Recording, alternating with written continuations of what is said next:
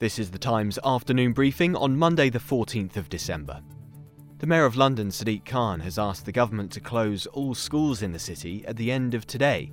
One of its boroughs, Greenwich, has already taken the decision to do that, becoming the first in the country to do so as a result of what it says is exponential growth in the number of coronavirus cases. In an interview with Times Radio Breakfast, Business Secretary Alok Sharma suggested Mr Khan's request will be rejected.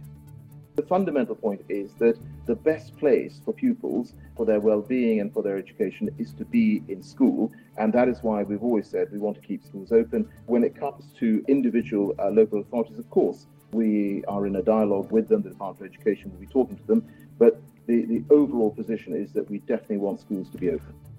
The EU's chief negotiator Michel Barnier says calmness and respect will characterise an extended period of post-Brexit trade talks. Both sides have agreed to go the extra mile, but it's unclear how some sticking points will be overcome. One is the effect on trade if the UK or the EU changed its standards in a particular industry in the future. But speaking to Times Radio Breakfast, the former International Trade Secretary Liam Fox offered this solution. In trade agreements, what would often bridge this gap would be something called a non-regression clause. In other words, on these issues like environment and labour laws and state aid, the United Kingdom and the European Union would agree not to have less protection in the future than they had on the day that they signed the treaty. And I think that may be the way in which this particular gap can be bridged. A 14-year-old boy has been charged with the murder of a 12-year-old in Lincolnshire. The body of Robert Spunsis was found on Saturday in Fishtoft, just outside Boston. A 19-year-old man has also been remanded in custody. Campaigners have welcomed the relaxation of rules which until now have prevented some gay and bisexual men from giving blood. Until now, those who have had sex with another man in the previous 3 months have been unable to donate, but from next summer that will change as long as there has been no known exposure to a sexually transmitted infection or if there's been use of anti-HIV drugs.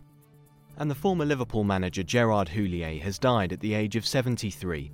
The Frenchman led Liverpool to a treble of trophies in 2001, which included a memorable FA Cup victory over Arsenal.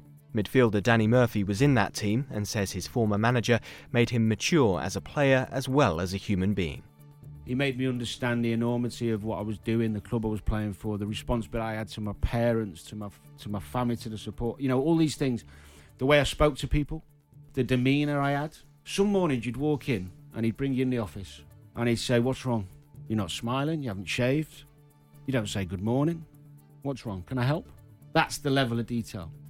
Liverpool Football Club say their thoughts are with their former manager's family and many friends. You can hear more on these stories throughout the day on Times Radio.